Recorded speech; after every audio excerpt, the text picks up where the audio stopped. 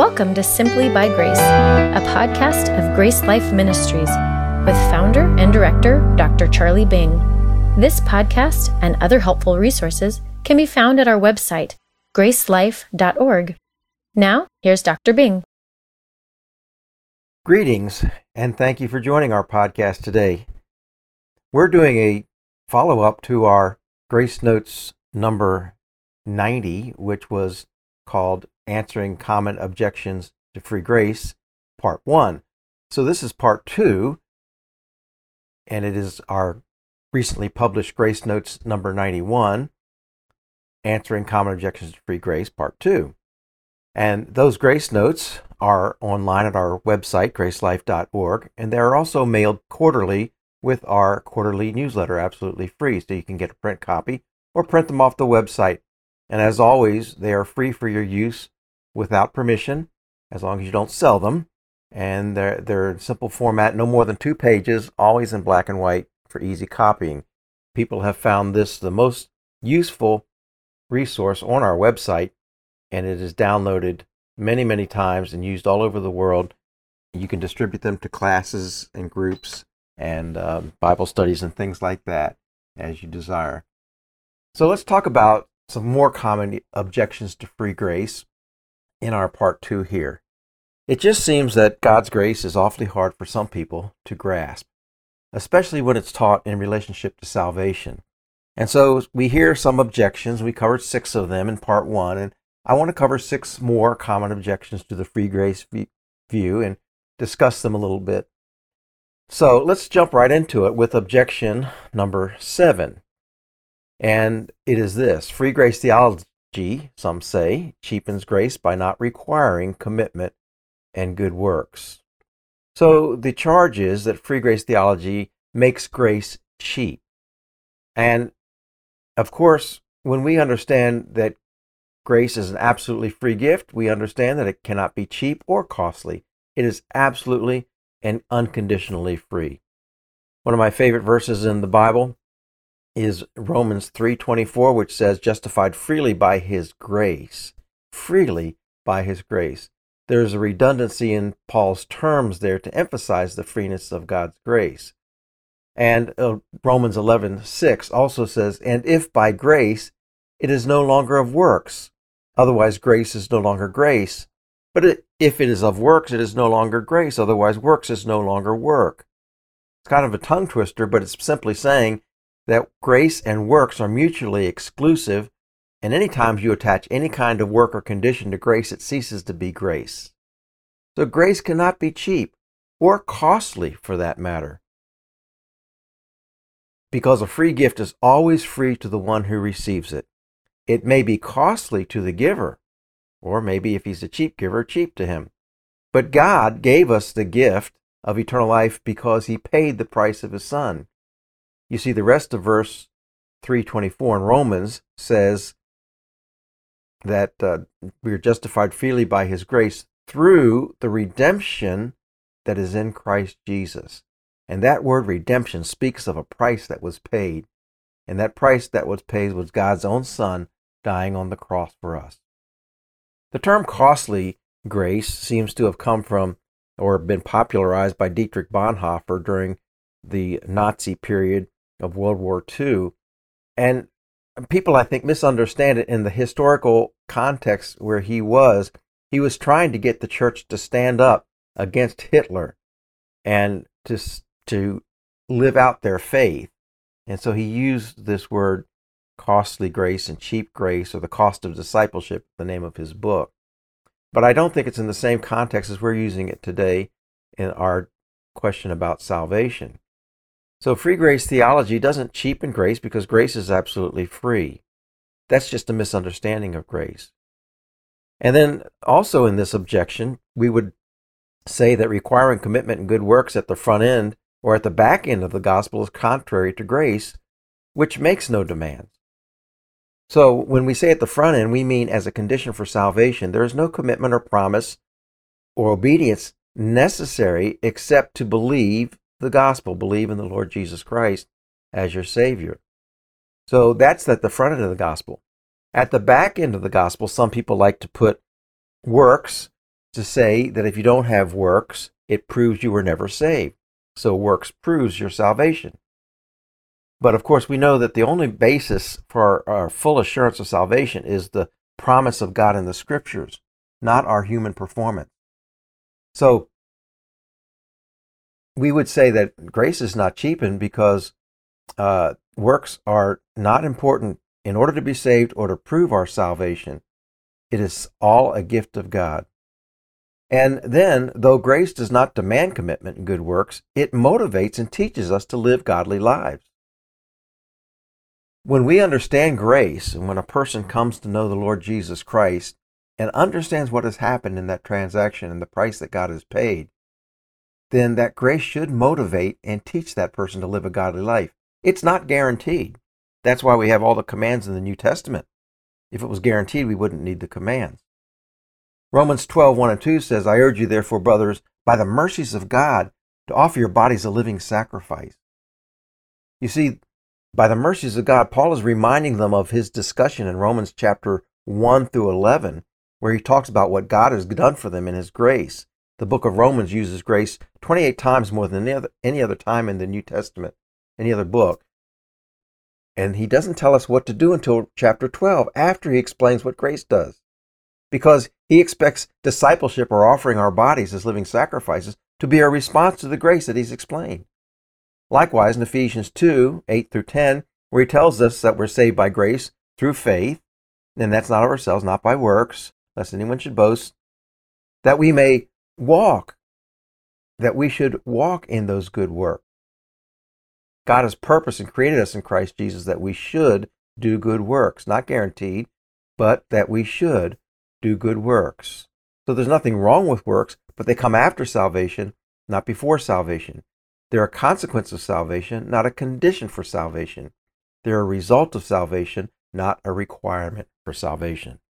Another key verse is from Titus chapter 2, verses 11-12, with 13 also, 14, which says, For the grace of God that brings salvation has appeared to all men, teaching us that, denying ungodliness and worldly lust, we should live soberly, righteously, and godly in this present age. And it goes on to talk about looking for the blessed hope and glorious appearing of our great God and Savior Jesus Christ. But the point in verse 12, 11 and 12 especially, is that the grace of God appears and brings salvation, and it teaches us, it trains us, the word literally means, that we should deny an ungodly life and live a godly life. And so grace doesn't demand commitment and good works up front, but when a person experiences grace and it teaches them, they can live a godly life. So the gospel of grace also is about eternal salvation provided by Jesus Christ's work.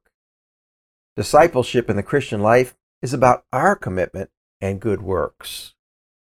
So when the objection is made that free grace theology cheapens grace by not requiring commitment and good works, we point out to the fact that our salvation is provided by Jesus Christ's work. Our work has nothing to do with earning or obtaining salvation. That is contrary to the Scriptures, as clear as Ephesians 2:8-9 can make it. It's as simple as this, as I always tell people. Salvation is about what Christ has done, not what we can do. Every other religion in the world practices the religion of you must do something. But Christianity is the only religion, if you want to call it that, that says it has all been done for you. It has been provided for us. That's why we don't need to require good works and commitment for salvation, because Christ has done everything necessary to secure our salvation, and for us to try to add anything to that is essentially to insult what God has done and say he has not done enough. We also would say that free grace distinguishes sanctification from justification, which is, I think, a failure of those who make this charge. They don't understand there's a distinction between salvation and discipleship, or sanctification and justification. And many verses are confused where these two theological concepts are conflated into one.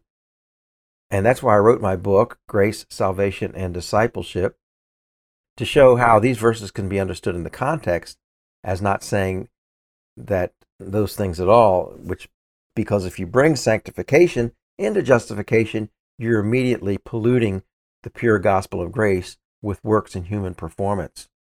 So objection number 7 is not a valid objection. Free grace theology does not cheapen grace. Free grace theology keeps grace absolutely free. Let's go on to objection number 8. And it is this: free grace teaches that faith is merely mental assent. In other words, some talk about, anybody who says they're a Christian or says they believe in Jesus can be saved. Anybody who simply makes a decision or walks forward in a church or responds to an invitation is saved. Free grace doesn't claim that. Free grace only claims that a person who believes in Jesus Christ as Savior is saved. It's not what they say, it's not what they physically do or any prayer that they pray. It is faith in the Lord Jesus Christ. And so this charge by some people like Wayne Grudem and John MacArthur that free grace teaches that faith is merely mental assent. Well, there are some free grace people who say that faith is only mental assent. There's some discussion in the free grace camp about this. But they have pictured it incorrectly as more of a decisionism and just a simply say-so profession, not really understanding or caring to understand what we mean when we say believe. Some free grace proponents teach it, but not all do. And it is a bit of a discussion. Now, obviously, if someone believes a propositional truth, there is a mental agreement to it. So part of believing has to be mental agreement. We have to process things through our mind, the facts that are presented to us. But then we have to respond to those facts, and that's where the rub comes in.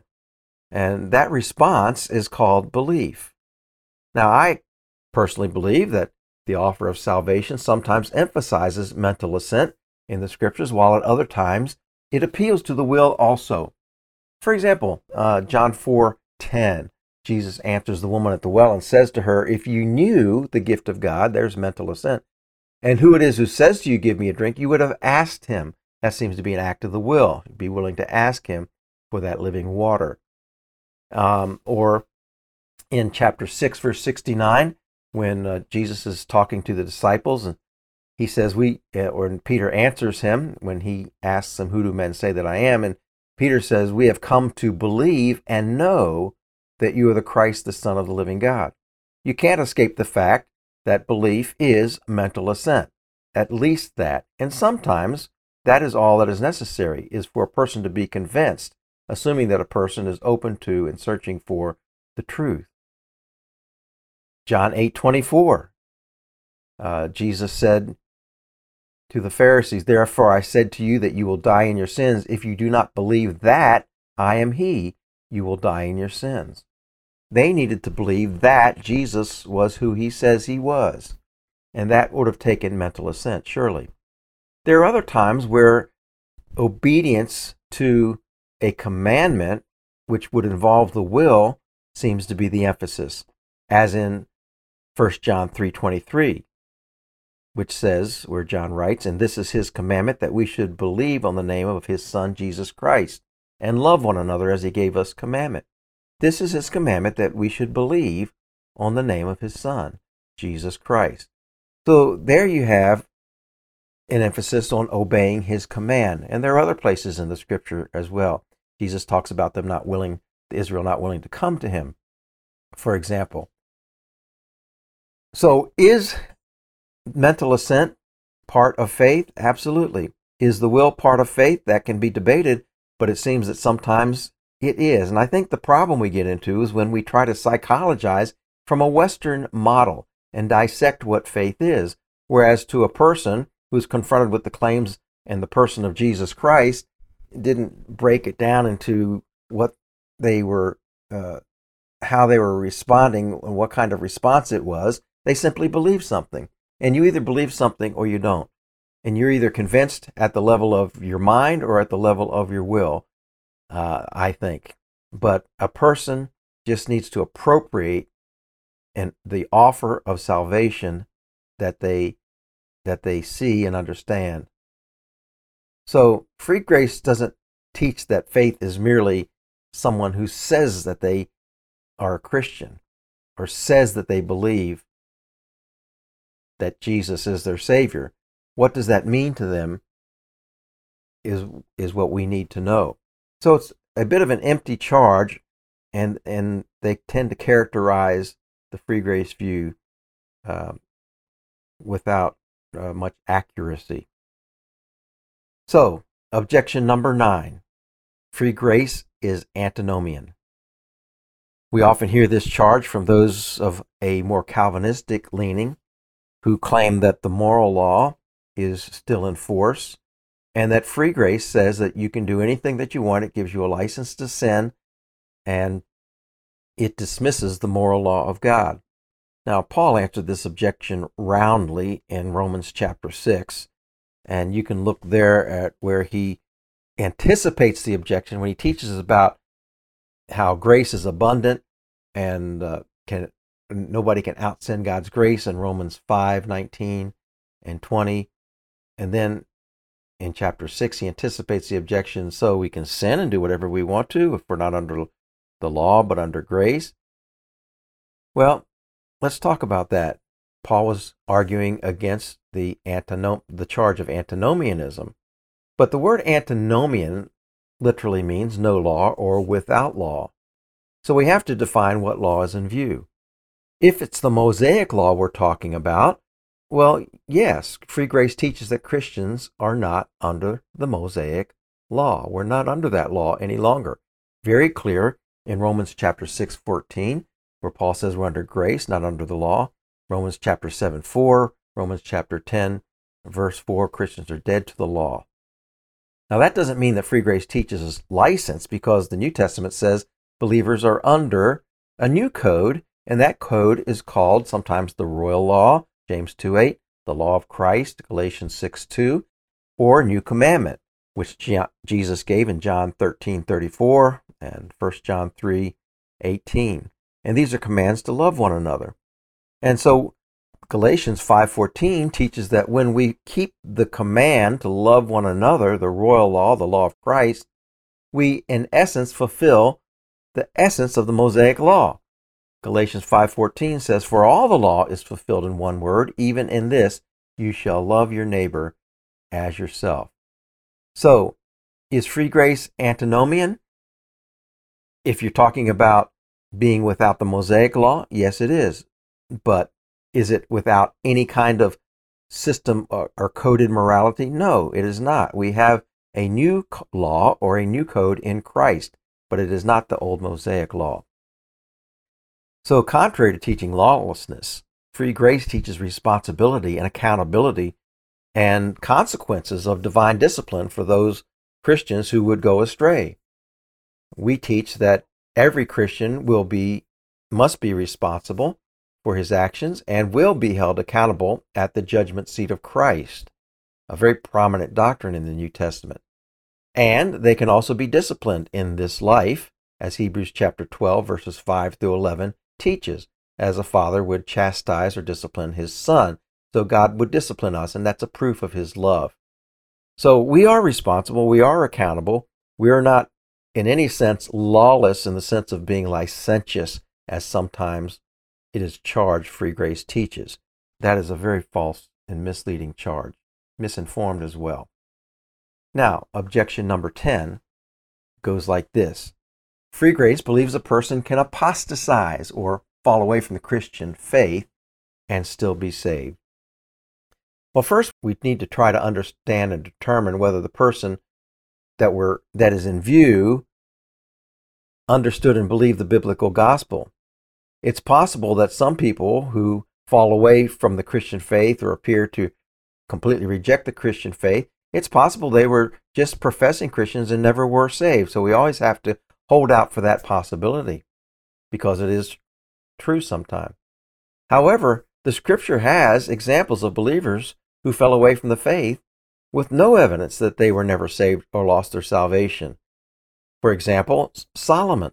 Solomon, at the end of his life, married all these women and became an idolater. And yet he wrote books of scripture, and he was a descendant of David, and he was in many ways favored by God. It is very difficult to prove that he lost or never had salvation. And then in the New Testament, you have a number of examples like Ananias and Sapphira, who lied, obviously wrong, but they were immediately disciplined with physical death. Or Hymenaeus and Alexander in 1 Timothy, who shipwrecked their faith. And there were others who loved this world and deserted Paul. Many examples of those who fell away from the faith, and never any evidence that they were never saved. And I wrote a Grace Notes on this, number 55, called The Christian and Apostasy, which you can look up on the website, Grace Notes number 55. You also have to deal with the book of Hebrews, which warns of severe consequences for believers who fall away from the faith. Now, some people interpret Hebrews differently and think that it's a book that is warning non-Christians that they need to believe, and I reject that interpretation. See my Grace Notes number 15 on interpreting Hebrews, beginning with the readers. When you look at the readers of Hebrews, you'll see that they're definitely Christians. They were in danger of turning back to Judaism and falling away from the Christian faith.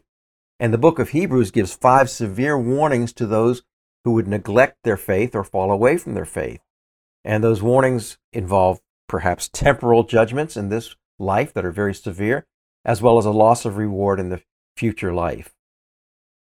So, another response to this objection that we say a Christian can apostatize and fall away from faith and still be saved is that grace covers every sin. And apostasy is a terrible sin. Rejecting Jesus Christ after knowing him is a terrible sin, but it is a possibility. But the grace of God covers every sin. And the scriptures teach in Romans chapter 5 that where sin abounded, grace abounded much more. If salvation can't be earned by what we do and what we don't do, it can't be lost by what we do or don't do. And even if someone no longer believes, the scriptures teach that God is faithful to his promise to save us. God is not a liar. He cannot deny himself. And even when we are faithless, he remains faithful, 2 Timothy 2:13. And that is spoken in the context of our salvation. So when we are faithful or unbelieving, when we cease to believe, God is still faithful to his promises. He can't deny himself. So we do not teach that a person who falls away from the church, falls away from the faith, falls away from Christ, loses their salvation or never was saved. We hold out the possibility that perhaps they were never saved. But we believe that free grace theology teaches that no sin is too great for God's grace, and even if someone were to not deny the faith, that they could remain saved. They will remain saved if they were saved to begin with. Now on to objection number 11. Free grace is a recent historical and theological aberration. This charge is sometimes made, and I think Wayne Grudem makes this in his book Against the Free Grace Theology. But is it a recent historical theological aberration? You know, salvation by God's free grace has always been taught by the timeless scriptures. So the free grace of God has always been there. There's nothing new there. And another fact is that no one has ever been saved apart from God's free grace. It's a simple fact that no one has ever been saved apart from God's free grace. Even someone who makes this charge, like Wayne Grudem, Dr. Wayne Grudem, still admits that the gospel that free grace teaches will save people. I think his main issue is with the idea of assurance. But we need to understand and realize that grace as a free unconditional gift of God has been controversial since the very beginning of the church. And we see this in the legalists' opposition to the Apostle Paul. Wherever he went, he was contradicted by those who wanted him and others to keep the law and keep festivals and eat foods and so forth. It was very hard for them to accept the unconditional grace of God that the Apostle Paul taught in his gospel. So it's been controversial since the beginning of the church. It just hasn't always been under the terminology of free grace. But the issue of works and salvation and works and assurance have always been a controversy from the very beginning. And I think we also need to understand, even though the reformers in the 16th century did us a great favor by rediscovering the truth of justification through faith, that didn't end the discussion of the gospel.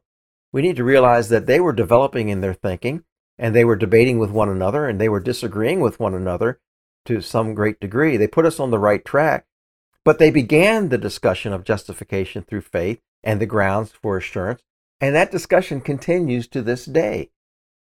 There was no end point for the Reformation that I know of. There's no time I know that someone declared or that the church declared that the Reformation is over, we've now got it all figured out. We're still working through these discussions about justification through faith and the grounds for assurance today. And what we're trying to say is, in free grace theology, is that we're saved absolutely freely by his grace and on the basis of God's promise and word and our faith in that, we can be sure that we're saved. There's nothing new about that controversy. It's a perpetual controversy since the beginning of the church. It's just had different names to it. I came across an interesting book and read it not long ago, and it's about a trial in the 1630s in the Massachusetts colony at the very establishment in the beginning of our country, the United States of America. The book is called Making Heretics, subtitled Militant Protestantism and Free Grace in Massachusetts, 1636 to 1641. It's written by Michael P. Winship, published by Princeton University Press in 2002. But the interesting thing about this book is that a controversy arose about how someone could know for sure that they're saved. And there were some like John Cotton, who was one of the main central characters in this, who maintained that we're saved through faith and not by our works or performance, and that we can know that we're saved because of our faith in Christ. And there were others involved in the controversy. Some were more controversial. But that was what was on trial, and it actually involved all of the politics and the governors at the time. And it was not just a religious thing, because everything was religious there, right down into the government. And so it caused splits in the church and splits in the politics. And it's quite a controversy and quite an interesting read.